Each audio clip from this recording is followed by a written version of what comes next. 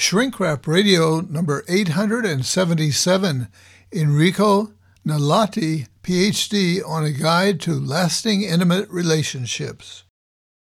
And now it's time for Dr. Dave and Shrink Wrap Radio. You're on the couch again with Dr. Dave. And Shrink Wrap Radio is playing on again. Yeah, it's all in your head. It's all in your head. Shrink Wrap Radio. Shrink Wrap Radio. Shrink Wrap Radio. Shrink Wrap Radio. It's Shrink Wrap Radio. All the psychology you need to know and just enough to make it dangerous. It's all in your head. And now here's your host, Dr. Dave.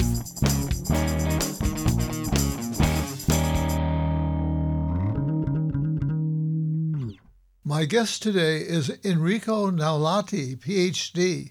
He is both a clinical psychologist and a psychoanalyst.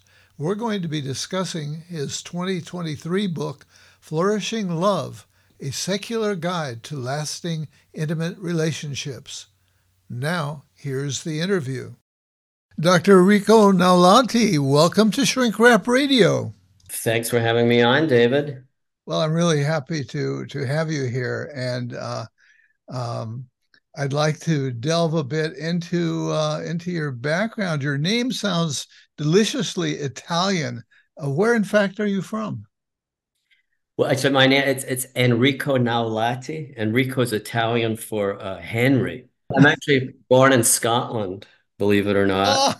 Oh, okay. And there's a fairly sizable Scottish-Italian community. Oh, really? In Scotland. Yeah. So Italians were emigrating to Great Britain for the same reasons that they were to the United States at the turn of the 20th century. So yeah. So I was born in Scotland, but emigrated here in my teens.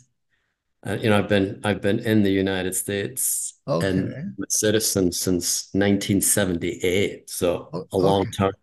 And I can hear a bit of that Scottish accent, actually. And I've been watching Scottish dramas on TV, and so I recognize the accent from. It's wonderful the way TV has, in some ways, has shrunk the world, and and I recognize, I know some things as a result of these dramas, about that part of the world. And so that's really fun to discover. And what about, since you're a family therapist, among other things, I believe not only are you a clinical psychologist, I have the impression that you might be a psychoanalyst, but I don't see that you went to a psychoanalytic institute when I read through your bio. No, I haven't had psychoanalytic training, formal training. But I've been in years when I was younger of psychoanalytic psychotherapy myself. Oh, that'll do it. And then I was an avid reader of psychoanalytic texts throughout my 20s and 30s. And then I came through the clinical psychology program at Columbia University, which in the 90s, when I was there, was still a sort of a psychoanalytic bastion. And so I had the good fortune of even taking a 6-month-long seminar with the late Stephen Mitchell, who was the pioneer of relational psychoanalysis. So yes, I've deep affinity for psychoanalytic thought, but I also got a master's degree in existential phenomenological psychology at Seattle University in the mid 1980s. And full cycle, I would consider myself these days a kind of an existential psychotherapist. Yeah. Right. It's interesting because there's some interesting connections between us. You said Columbia at that time was a bastion of psychoanalysis. I went to the University of Michigan, and at that time that I was there, it was Hmm. a bastion of psychoanalytic training and thought. And Hmm. uh, and I kind of that was also right on the beginning of the 60s when there were a lot of challenges to traditional models. And so Hmm. on my own, I kind of explored and was interested in a lot of other approaches to psychotherapy. I was kind of turned off in some ways. There were none of the faculty that I wanted to be like when I grew up. And but I've kind of come full circle, like you. The other point of is that uh, the school where I taught for so many years in Sonoma State University, part of the California State University Hmm. system, and I went there because they had a department that was humanistic, existential, and so I embraced that viewpoint for much of my training, but also rebelled against it in some ways too, and came full circle. Uh, and Tell me a little bit more about your family structure. What did your parents do? What kind of family did you grow up? What was your family of origin like? I mean, I grew up in a big working class Italian family. I'm one of seven kids. Wow. Uh, um, as a teenager, uh, uh, went and studied for the Catholic priesthood. So from age 13 to age 17, I was essentially cloistered in a Catholic seminary in rural Aberdeen, Scotland. Okay. And so I pulled away from my family very early on, and then sort of in the by 1978, the whole family emigrated to the United States, or at least most of the family. And I sort of was on it by then on a totally different trajectory. So I'm the only one in my family to get a college education, let alone go on and get a PhD. Yeah. Same here. All my family are Yeah. blue collar, working class folks. Same here. Yeah. And so you know, I mean, that's sort of embedded in my value system that I had to Yeah. like really to be who I am and to value what I value, even to write the kind of book that this book, Flourishing Love, A Secular Guide to Lasting Intimate Relationships. Nobody in my family's read that book. I've actually protected them against it. If they knew that I was writing these ideas, they've read some of my other books, but if my mother's just turned 90, and if she read this book, she would be aghast. Oh my goodness. I've had to do some psychological gymnastics to be who I am and Yeah. exist in the family that I exist in, and to sort of protect them from, the contents of my mind, to Yeah. preserve, family ties. Yes, that's understandable. And all through school, I went through Protestant Uh, religious schools. So we we also share that kind of that early imprint of religious belief and training and so on. So mhm, it's great to discover these commonalities because partly because I greatly admire you, based on reading your book and finding out a bit about your life because your book is very self-disclosing, mhm, which I always appreciate. I'm always looking for that when I read therapy books. I don't want the therapist to be able to hide behind that persona, and you haven't done that at all. Um, how did you come to write this particular book at this particular time, especially knowing that you'd have to hide it from your family, at least from mhm. your mother? Uh-huh. Well, this is my fourth book, and I'm sort of, the way I operate is that I do a deep dive into a clinical phenomenon or some mental health phenomenon that sort of occupies my time and energy for a good 2 or 3 years. Uh-huh. And it helps me step back and reflect on dimensions to my private practice. I wrote a book on play therapy with ADHD kids back in the 2008, and was very immersed in kind of child therapy and trying to do a deep dive into that. Then I wrote a book that's called Back to Normal: Ordinary Explanations for Children's ADHD, Bipolar, and Autistic-like Behavior. Yeah. Because, that anyway, so I grasp on the topics that have personal relevance, but also that happen to shed light on and give me a deeper understanding of sort of like what I've come, what I've dedicated myself to clinically in my practice. So I felt it was time to write a book on love and marriage. I was starting to see fewer kids, more couples, the older I get. Yeah. I felt, hopefully this doesn't sound arrogant, but I'm in a 30-year marriage and I kind of think that I got it right. I Yeah. think my wife would agree with that. Yeah. I felt like I could speak with some authority about love and marriage, being an older married man. And I wanted to look at, I started out writing the book to partly from a very personal place, but also being kind of knee deep in the research literature to look at how easy it is to construe the normal the normal kind of seemingly insurmountable problems in a marriage, to construe those as the beginning of the end of a marriage instead of normal downturns, Uh-huh. maybe even insufferable downturns in a marriage that exist in all marriages. And so I wanted to kind of write a book that would normalize just the ups and downs over Yeah. the long arc of a marriage. Yeah. Perhaps if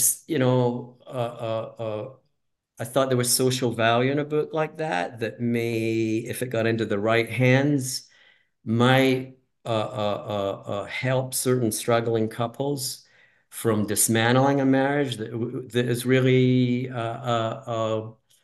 repairable. Uh, so there was that. But then the deeper I got into the topic, I realized I wanted, essentially I was writing a pro-marriage book.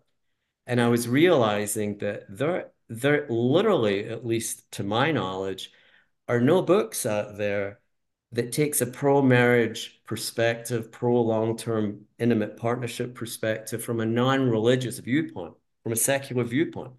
So then I wanted to write that kind of book. And even more provocatively, I wanted to write a book that upheld secular values as the solution to what now in our culture is marital cynicism. I wanted to write a book that showed that secular values are not the cause of marital cynicism in America, but the solution to marital Uh-huh. cynicism. So that's the thrust of the main thesis of the book right there. Yeah. Yeah. Yeah. Good job. And you did mention that, and something that I observed was that you do a beautiful mix of a very personal story and um, and drawing on the empirical research in the area. And so feel free to sprinkle in any of that research where it might be relevant in our discussion here.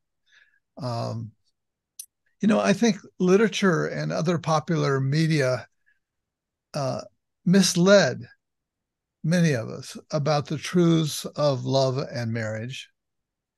What are some of the what I would call myths that imprison us in these false expectations? And I include myself. I think I've been a victim in some ways of bad cultural messages. Mhm. Well, one would be, and it really stems from, I think, our Christian heritage. that sees the high water mark of love as agape love, like joint self-sacrifice, that to sustain a marriage over time, you need to get good at joint self-sacrifice. I actually think that that's problematic. It My doesn't sound like a section, lot of fun. there you go. And so then, we'll often hear our clients in our practice talk about we need to work more at our marriage. We need to work more at our marriage. I think that that takes us down a dangerous path. Uh-huh. My secular viewpoint is that to sustain a long-term intimate relationship or marriage, it really involves like what I call a mutual happiness project. That it's less about sacrifice and more about trying to assert and our own and make room for our significant others' happiness needs. And by that, I don't mean some kind of corny, cheery, overly optimistic perspective on happiness. No, and for anybody that reads my book, I move in a very Aristotelian direction in terms of what I mean by happiness. By happiness, I mean kind of accessing and practicing and embellishing ordinary human virtues like generosity, kindness, loyalty, forgiveness, to be able to like really recognize those human virtues, how important that they are in a marriage, and to bring our better self to that marriage Yeah, from a place of desire, from a place of personal desire, not moral duty. So, I play with some of these ideas in the book. yeah, I, yeah, I, I look at the importance of what I call a fairness habit of mind that I find notions of unconditional love problematic. I think love is very conditional. I think that we all want to that love is about giving and getting, the reciprocal giving and getting, and the uh-huh, balancing out of that. That it's okay to keep score. yeah. I don't mean that in a resentful way. I mean that in a way of like fairness, from a place of normal human fairness. To even ask yourself, okay, am I carrying my fair share here? Yeah. Yeah, Am I getting my fair share? yeah, Is there a balancing out of giving and getting? uh-huh, Usually in a good marriage, that becomes a well-oiled machine that you not fall into, but you've sort of learned over time to give the support that your partner deserves, and vice versa. yeah, And the reciprocal nature of that, I think when it's kind of becomes automatic, is one definition of flourishing love. yeah, That you both are giving and getting, and there's a deep respect for that. That if one person's over giving and under benefiting, that's a problem. yeah, yeah. After I want to say how well your book is written. Mm. It's the prose is beautiful. It's engaging and poetic and very quotable. I'd be tempted to pulled out only one quote because I don't want to violate and I'll read it at some point here, but I don't want to violate, the copyright, so on. So people will just have to take our word for it and discover that on their own. Actually, here's the I see in my notes the paragraph that or a sentence or two that I grabbed, and I liked the positivity here. And so I'm quoting from the book: the motivation to be together during the romantic phase of a relationship goes without saying, wanting to bask in the erotic excitement and mutual adoration lovers offer each other, getting lost in each other's eyes, the giddy laughter, uh, in um, enchanting smiles, the engrossing conversations, the electrifying sensuality, all fueling a dreamlike state of lovers feeling they were made for each other, a perfect fit. So I love that because I experienced that. I have experienced that in my life, and um, and I got hooked on it. I mean, and so that's something that I wanted to talk about too is addiction. Do you, Mm. they talk about love and sex addiction, and we've learned about in the brain's chemicals like oxytocin, which has kind of been called the love hormone. Um, so what about that? Do you think is that an issue? Love addiction or sex addiction? Yeah, I mean, I think it, yeah, well, I mean, there's that, but I think maybe what you're getting at there, David, is that romantic love can be so mesmerizing and just so and vitalizing and stimulating that for some people they need to keep chasing it, Yeah, and it's hard for them to segue with a partner out of romantic love and into something that's less intense and over time can be kind of deeper, so it's less intense, but the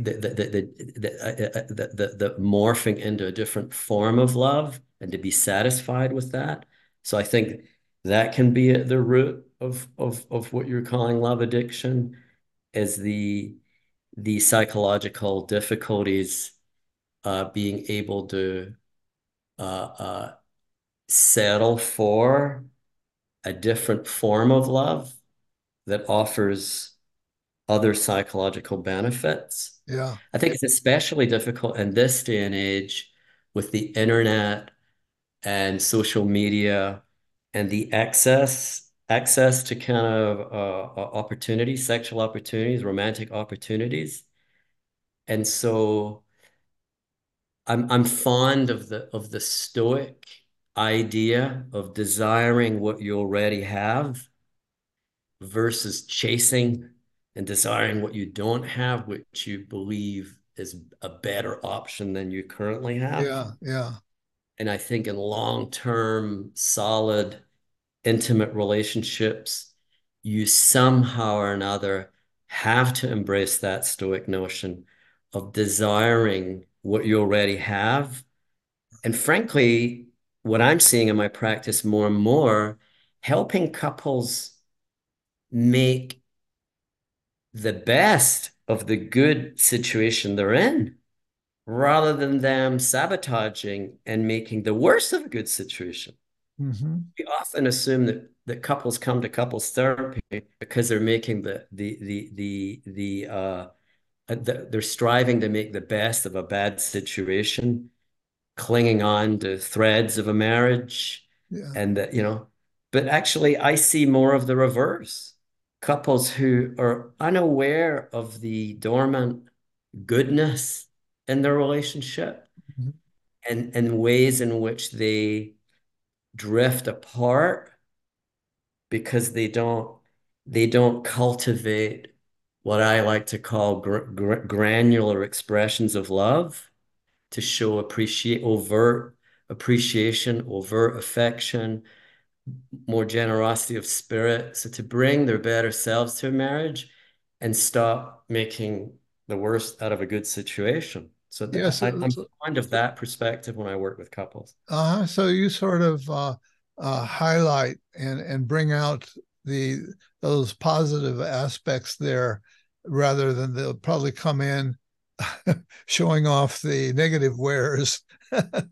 And I think that, and I think there used to be research on marriage therapy that tended to show that that the record for going into marriage therapy wasn't particularly good. Mm-hmm. That often it led to divorce. Mm-hmm. And and so you may be part, or you and probably others may be part of a new wave that to change that, because I know one of the things that you advocate is the is that something that people can do to enrich and enliven their marriage and relationship is to get in therapy, Mm-hmm. but the right kind of therapy. You kind of say, but it's got to be the right kind of therapy. And I think maybe you've just spelled out, but maybe there's more you want to say about what the right kind of therapy would be. Well, let me start by saying something that is fairly taboo to say, and I hope it doesn't, and it may not land well with many of our listeners, but our field is a female dominated field, and Yeah. that we forget that two-thirds of divorces in America right now are initiated by women. Okay. And so you've got a situation more than likely, but and 80% of upwards of 80% of therapists are females. So if you've got a situation where most therapists are females and there's a disproportionate number of them have initiated divorces, you have a situation that may not be marriage friendly in our therapy culture in general. And so I think that Yeah, particularly we for need the to shine a males. light on that more Yeah, because it can particularly create for the a lot of males, because transferential biases. yeah, the male guy, particularly if they're sort of coming from the working classes, uh, often will feel like a fish out of water, right? That Mhm. you know, he feels like, okay, these women are ganging up on me. I don't know how to talk this language. It doesn't really fit for me. And And I write about that in my book that an effective couples therapy approach has to be male friendly. yeah, There's a lot of data out there that shows that the most effective alliances, like that bode well for couples therapy, are those where the therapist, regardless of gender, makes a connection in a heterosexual couple with the male partner. And I would explain that in terms of how um, males are more reluctant to be in therapy. yeah, They're also more likely to want to preserve a marriage. So they come into therapy with, kind of low expectations. And if they're met with a kind of a therapist who really works overtime to bond with them and make space for their more masculine ways of being, then that male member of the couple in therapy will engage in therapy more, which can often be favorable for his female partner who has sort of learned to not expect a whole lot from a male partner around communication and uh, marital investment and the things that matter to her. So it can end up being a win-win in terms of being a marriage preserving experience in couples therapy. And I can say more about that if you want, but I wanted to get that perspective out there, yeah. which is sort of a controversial perspective, but I think it's a data-driven perspective. Oh, I think it's a very important perspective in my own personal experience, and uh, having been married for 50 years, and with a lot of ups and downs, and having had a bit of marriage therapy, so that I've been in that role of the stupefied male, often, and I'm a reasonably verbal guy, but but I can just I go blank, if I'm being ganged up on by the female contingent. So I can really, and I've been in a men's group now for 30 or 40 years. I don't know Ah. how long. And I Mhm. think that's been one way of getting that part of myself uh, seen, reaffirmed, working these relationships out with other guys and seeing how they're handling it in their marriages, and learning from doing some vicarious learning from them. So all of this definitely fits into my story here. Um, flourishing love is flourishing struck me as an interesting term because I'm familiar with it from positive psychology. Mhm. To me, that's where I've mostly seen the idea of flourishing spoken about, and so I like the term though. I think it paints an attractive possibility. And from there, I have to say what I found particularly inspiring in your book, really inspiring, was you share the vows that you and your wife Janet uh, took, and you made each of you made up your own vows. What, it's been about 30 years ago. Um, and those vows from both sides were uh, so moving, so affirming, so love positive that I just wow. I'm tempted to. I don't know if you'd want to read that part of the book. I'm tempted to invite you to do it, or we don't have to. I can just leave that on the floor and say this would be a good reason to buy the book. But you one good reason. There's a funny backstory there. I uh wrong-headedly put those in the chapter as I was writing it without asking my wife in advance if it would be okay with her. Uh-huh. It took me hours to dig them out. They were in some box somewhere. I found them. I hadn't read them in 30 years, literally, Wow. and I thought, wow, wouldn't it be nice to include those in the book?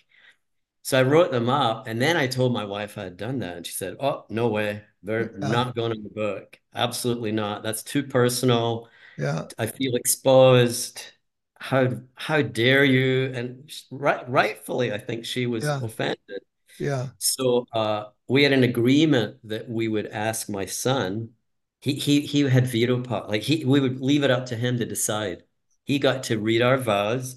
He's now about 25, and he got to make the decision about whether he thought it was a violation of some personal family, history. And he said, "No, I think those are great. You should put them in the book." So Yeah. that's how, because of my son, they're in the book.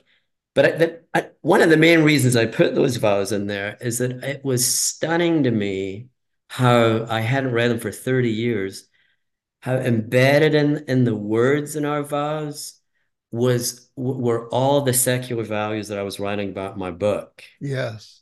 The importance of love being something that needs to be actively maintained over time from a place of personal desire, not some conjugal moral duty. And that in the book I write about how if you approach marriage and long-term partnership from a place of we made a solemn vow till death do us part on our Right. wedding day, Yeah. and that we are committed to that vow, and God is looking down, and we're going to fail him and fail our moral duty to each other if we don't remain married. I think that mindset can lead to complacency, where love is not agentically and actively and consistently and intentionally kind of maintained and it can get in the way of each partner bringing their better self Yeah. very intentionally and agentically to a marriage. And so in the vows, there's a lot of that kind of language, and I'm looking back, just taken by how even 30 years ago, my wife and I saw the potential for something, and that 30 years later that there's been a realization of that potential that was embedded in our vows. And that notion that you can write vows from a place of you don't know in advance how this marriage endeavor is going to work out. But in your vows, you can certainly talk about the potential that you see can be actualized over the Yeah, long arc of a relationship. yeah, Yeah.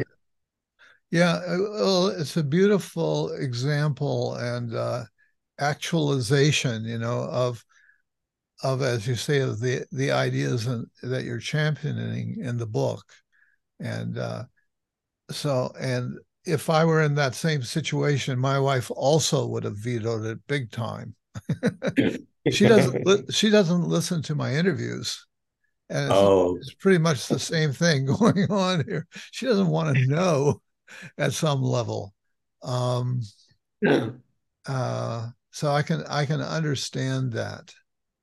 And before we got into the interview, I remarked uh, that you and I are of somewhat two different generations. I'm You're 33, you said. No, No, no. I'm 63. 63. Yeah, excuse me. Yeah. I'm expanding it even more. You're 63. I'm 83. Uh-huh. So I was born into a generation, and of course, part of this relates to me and my family and where I grew up, all of that. But what I got influenced by in terms of the cultural messages and latched on to was the heroic um, macho, if you will, male ideal or image. That the male is. Uh, in the novels that I love to read and the movies that I love to see, the male, they were never, the guy wasn't out mowing the lawn and fixing up the nest. Hmm. No, he was out in the world confronting evil and making doing his best to, like a knight, taking on the obstacles and so on. So I think I sort of pretty deeply internalized that. The place that It strikes me that the place that you're coming from is more more influenced by feminism, Yeah. which wasn't really yet a factor Hmm. during when I was coming up in that critical adolescent, Hmm. post-adolescent phase. So in some ways, the book was a difficult read to me, Oh. as wonderful as it is, as wonderfully written as it is, and as inspiring as it is. It makes me question my thinking, or my old thinking, my old habits. I think less they're not my habits so much now, though my wife might say differently. Um, uh, so yeah, where am I going with this now? Well, I mean, So I think there's that, and as the feminists and our I would say are the very fact that I got into a men's group isn't uh, is due to women's groups, and mhm. that some men began to kind of get together and say, well, wait, we should do this too, and we should learn from this. And so, I've been uh, seasoned by that as well. Hmm. No, I think the book is really, I mean, flourishing love. I mean, I think, and the research shows this that the healthiest enduring relationships that are those where there's an egalitarian, equitable sensibility in that relationship. Uh, and th this is where I'm big on kind of pushing back against the religious right and their focus on family values. And oftentimes, if you, and this is a research-driven perspective, if you look at marriages that are endorsed a kind of a religious perspective that where that empower men more than women, and we're talking about heterosexual relationships here. Those marriages actually don't fare so well over time, especially in the modern era where those hierarchical norms aren't as socially supported as much. So it's big in my book, to address just an what an egalitarian marriage looks like. Right. What is, Yeah. a fairness model of love, Yeah. the giving and getting all the way down to sex. Yeah. I have, I actually have a handful of articles coming out in the new year in different magazines and journals. I look at orgasm equality. I hope this is, I'm going to get a little explicit here, I think but it's if you look at the research, uh, there's a sexual debt crisis in the country. Women are having far fewer orgasms than men in heterosexual relationships. uh-huh. When you look at sex, the data about 90% of the time in committed relationships, sex will result in orgasm for men. That number hovers around 60% for women, even in committed relationships. So in my book on flourishing love, look at how if you're in pursuit of flourishing love, orgasm equality needs to be a component of that. Yeah. So I look at equality, you know, in the kitchen, in the bedroom, and all domestic life and sexual life, and what that looks like, and how it is emblematic of flourishing love, not just satisfactory love, but flourishing love. Yeah. Yeah. Yeah. Well, that certainly makes sense to me. Um, the um, the realities of raising children. Hmm. You talk about uh, what was it? You had a title, something about Surviving domesticity. Yeah. yeah, yeah, right. That's right. That's the Surviving title of the chapter. domesticity. That that was kind of hit the nail on the head in some ways, to my mind. I have to say, we have four adult children at this point and seven grandchildren. Wow. But so there's been a lot of domestic taming, taming of the wild man, and the flourishing of domesticity.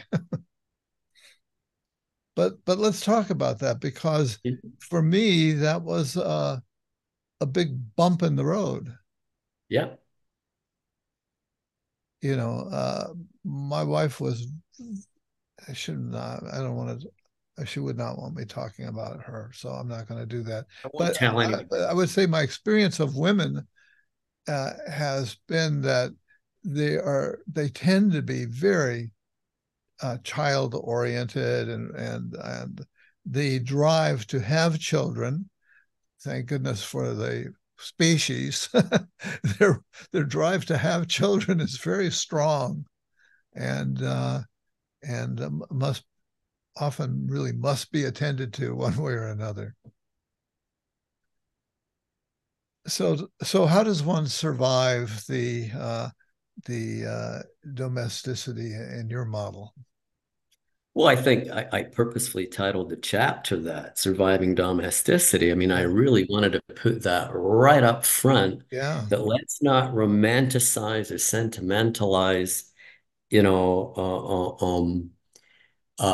what having children, and rearing children can do to a marriage. And actually, one of the most robust findings in social science research is how marital satisfaction plummets in the first 1 or 2 years of the birth of children. right, Something like that, almost 70% of marriages have steep declines in marital satisfaction with the birth of children. And we're not forewarned about that. the vast majority of couples have children. Maybe there's some evolutionary brain-based explanation for it where we're blithely ignorant. Yeah, We're in complete denial about what having and raising children will do. So I put that right up front. Uh, uh, but I talk about the importance of authoritative parenting, not permissive, not authoritarian, as the high water mark of parenting children, because it allows for more coupledom. The more you the more you raise children to be more kind of independently minded and to have a self and to give them a differentiated self, the more it can create enough healthy distance for that couple to have their own relationship. There's that, but I also look at the importance of like really being militant about not letting over-parenting result in under-partnering, and the importance of date night, the importance of what the moral religious right don't like to talk about is that it does take a village. I think they want to raise children within the strict confines of the nuclear family, yeah, right? yeah, I actually challenge that model. I think that's not good for marriage. For marriage is that model. We need to outsource the raising of children to coaches and ministers and school teachers and uncles and aunts, and so that it can free up couples to actually have a life together. yeah, So I write about that. And then finally, one last thought. But then I come full cycle and I look at the deep, profound satisfaction that comes from being a parent over time and witnessing your child, all that you've invested in raising them, if you're raising them to be a person of character, right, and you get to witness that when they become mature adults and yeah, you see them as being persons of character out there in the world, navigating the world, being citizens of the world, and how profoundly satisfying that is as a parent. right. We need to talk more about that in our culture. Because I don't know if you're aware of this, David, but there's a very strong anti-natalist trend in the culture right now Anti that what? natalist, Natalist. meaning Yeah, frowning upon having children. And, I think we need a counter narrative to that. yeah, Yes, it's difficult. Yes, it can result in plummeting marital satisfaction if you don't watch out. Uh, However, the rewards can be tremendous if you do it right and you yeah, fully commit to being the best kind of parent that you're capable of being. yeah, yeah. I have to speak up here for for my marriage and say that our kids have get A+ on those. So, and Hmm. despite whatever problems we've had, they've come out well, Hmm. and that is very satisfying, Hmm. and it's mutually satisfying for both of us. So that's important. Um, I've lost track of time. I do you have any? How long have we been going here? I think we've been going for probably close to 45 minutes. Yeah. Okay. So, you know, some of the things that you mentioned is as important are doing conflict well, Hmm. humor, Hmm. listening well. I think is very important as well. Uh, you talk about, the one that sort of caught my interest was wrangling with roving desires. So Hmm. that's acknowledging that the roving desires will come up. What do you recommend for wrangling with them? So that's actually one of the titles of a chapter title in the book, Yeah, Wrangling with the Rolling Desires. First, I wanted to normalize the prevalence of human beings, having sexual longings outside of those that they have for their significant other and how common that is. I mean, I look at data sets on things like what are called back burner lovers or back burner mates, that something like 70% of adults keep alive one or two or three alternative mates that fantasy partners Uh-huh. that will be fallbacks in the event of the current relationship doesn't work out, and how Oh yeah. common that is. It's also extraordinarily common for people in healthy marriages to have crushes on other people. That's like something like 60% of people have that. So I wanted to normalize all of that because it flies in the face of these moral um, religious ideas about how once you commit to a partner that somehow or other your sexual sex life will somehow or other shut itself down or should shut itself down.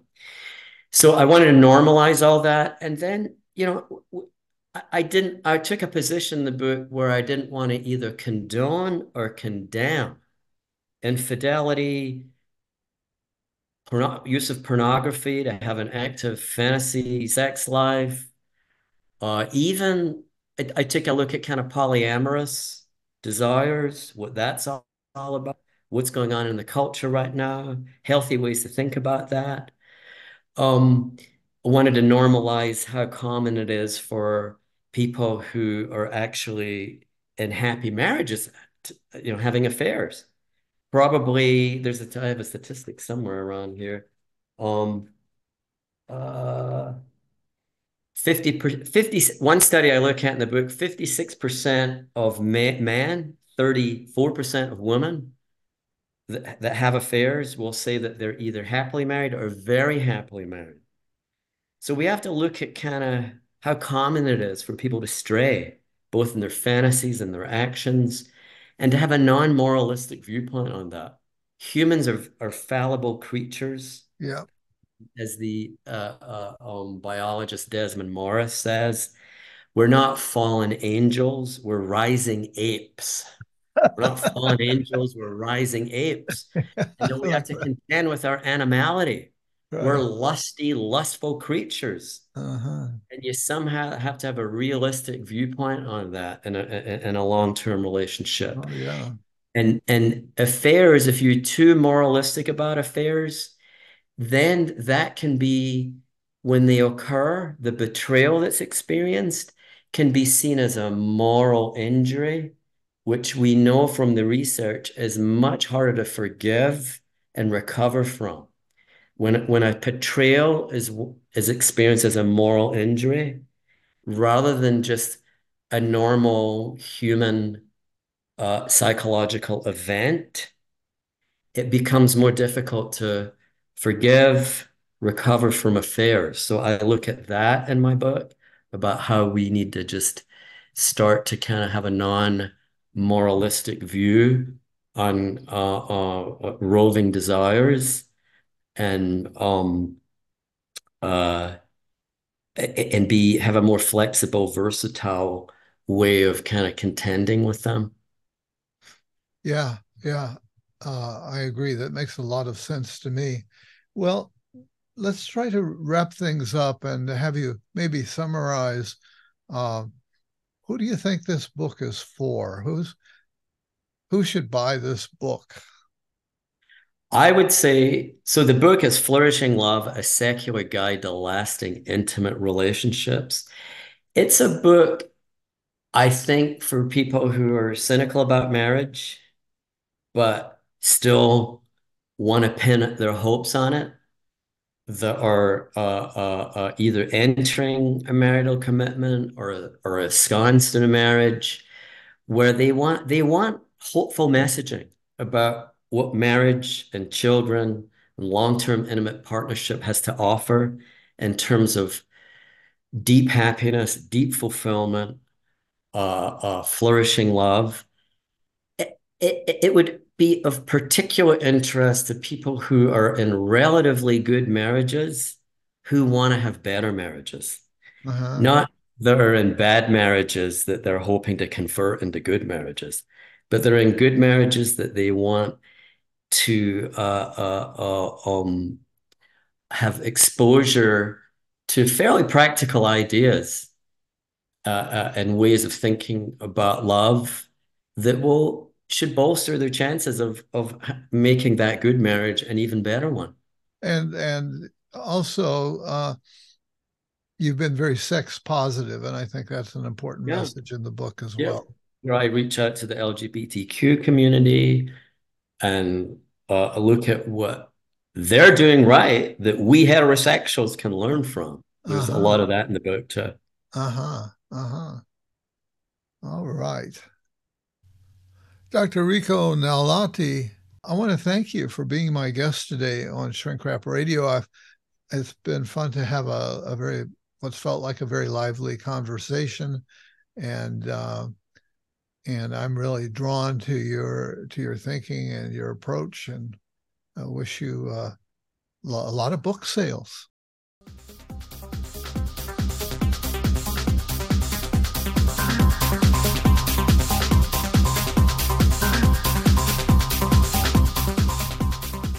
Unfortunately, I got off to a bit of a ragged start with my guest today, Dr. Enrico Gnaulati. As I was setting up for our interview, I discovered that I seemingly lost my Apple AirPods Pro 2. I got fairly discombobulated because they allow me to record my interviews on 2 tracks, one track for my guest and another for my own voice.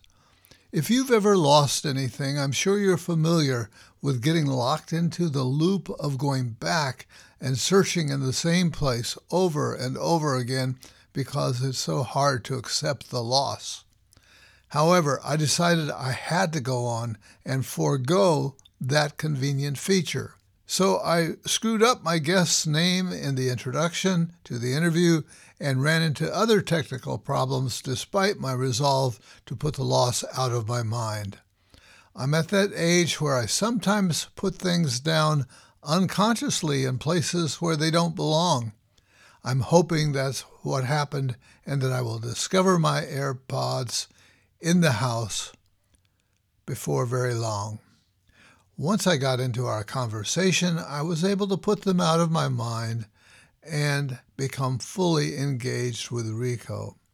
In fact, he is very charming and engaging, and I was eager to discuss his book with him because it triggered some of my own issues around love, sexuality, and marriage.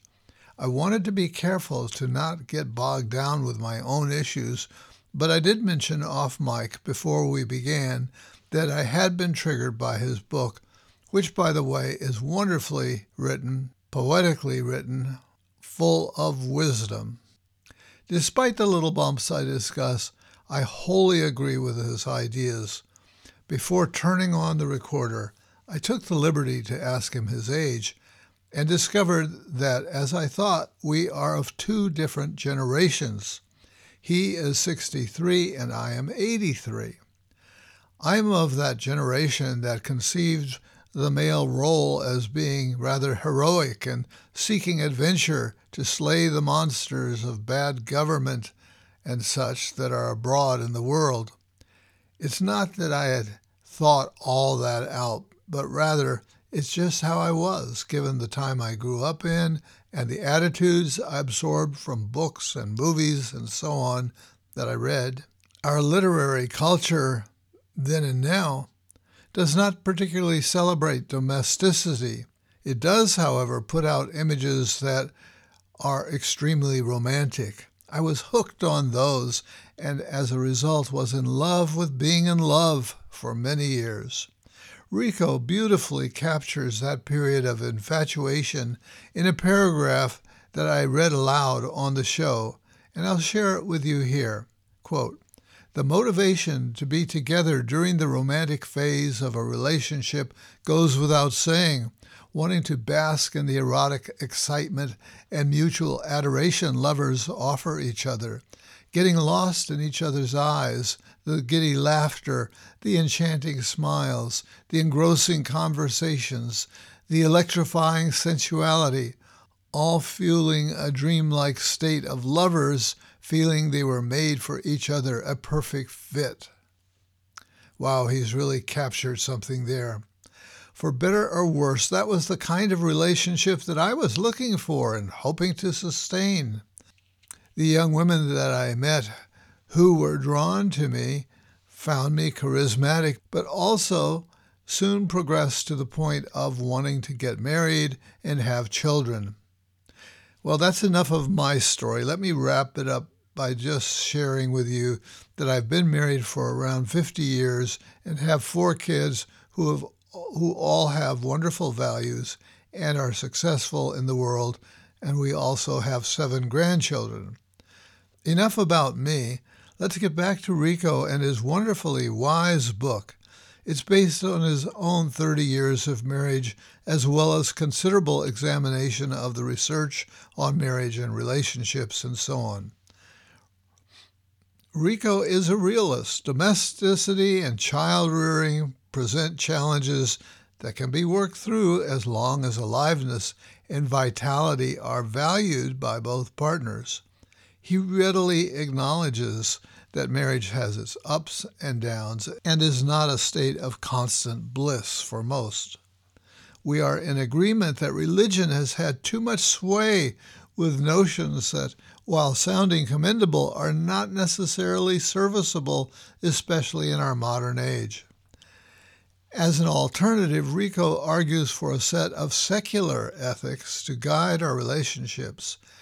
In his model, secular practices such as fairness, reciprocity, honest conflict, careful listening, and a focus on keeping lust alive predominate.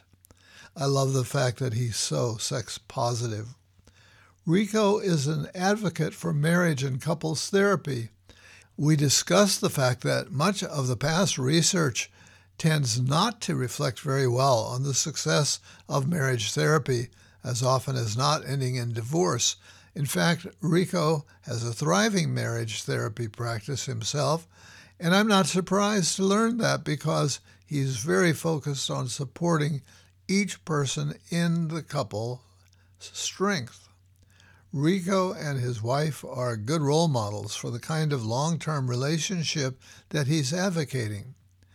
They've been married for 30 years, and I was really moved by their wedding vows that he shares in the book. I found those wedding vows to be very moving and inspiring, and as I remarked in our interview, to me, those alone would be worth the price of the book. Having said that, I'm very pleased to be able to enthusiastically endorse the idea that you should purchase this book. And once again, the title is Flourishing Love, a Secular Guide to Lasting Intimate Relationships by Enrico Gnaulati, PhD. I feel certain that it will be a good investment in your relationship and in your life.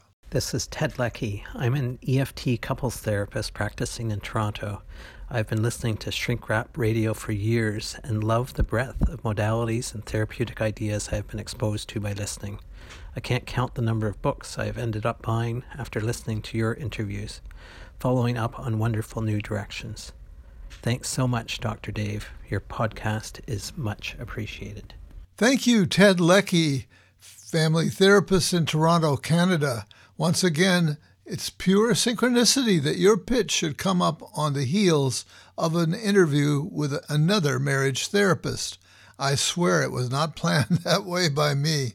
Ted, thank you for your donation and for encouraging others to follow your fine example.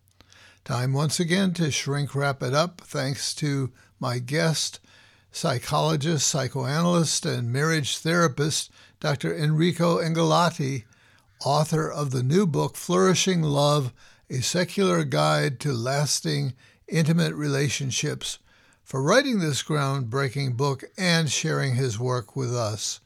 Next week, my return guest will be Stephen Eisenstadt, PhD, Jungian educator and dream worker, discussing his new book, The Imagination Matrix, How to Access the Greatest Power You Have for Creativity, Connection, and Purpose. So until then, this is Dr. Dave reminding you to be kind to yourselves, others, and our precious earth, And by the way, here's wishing you and yours a Happy New Year.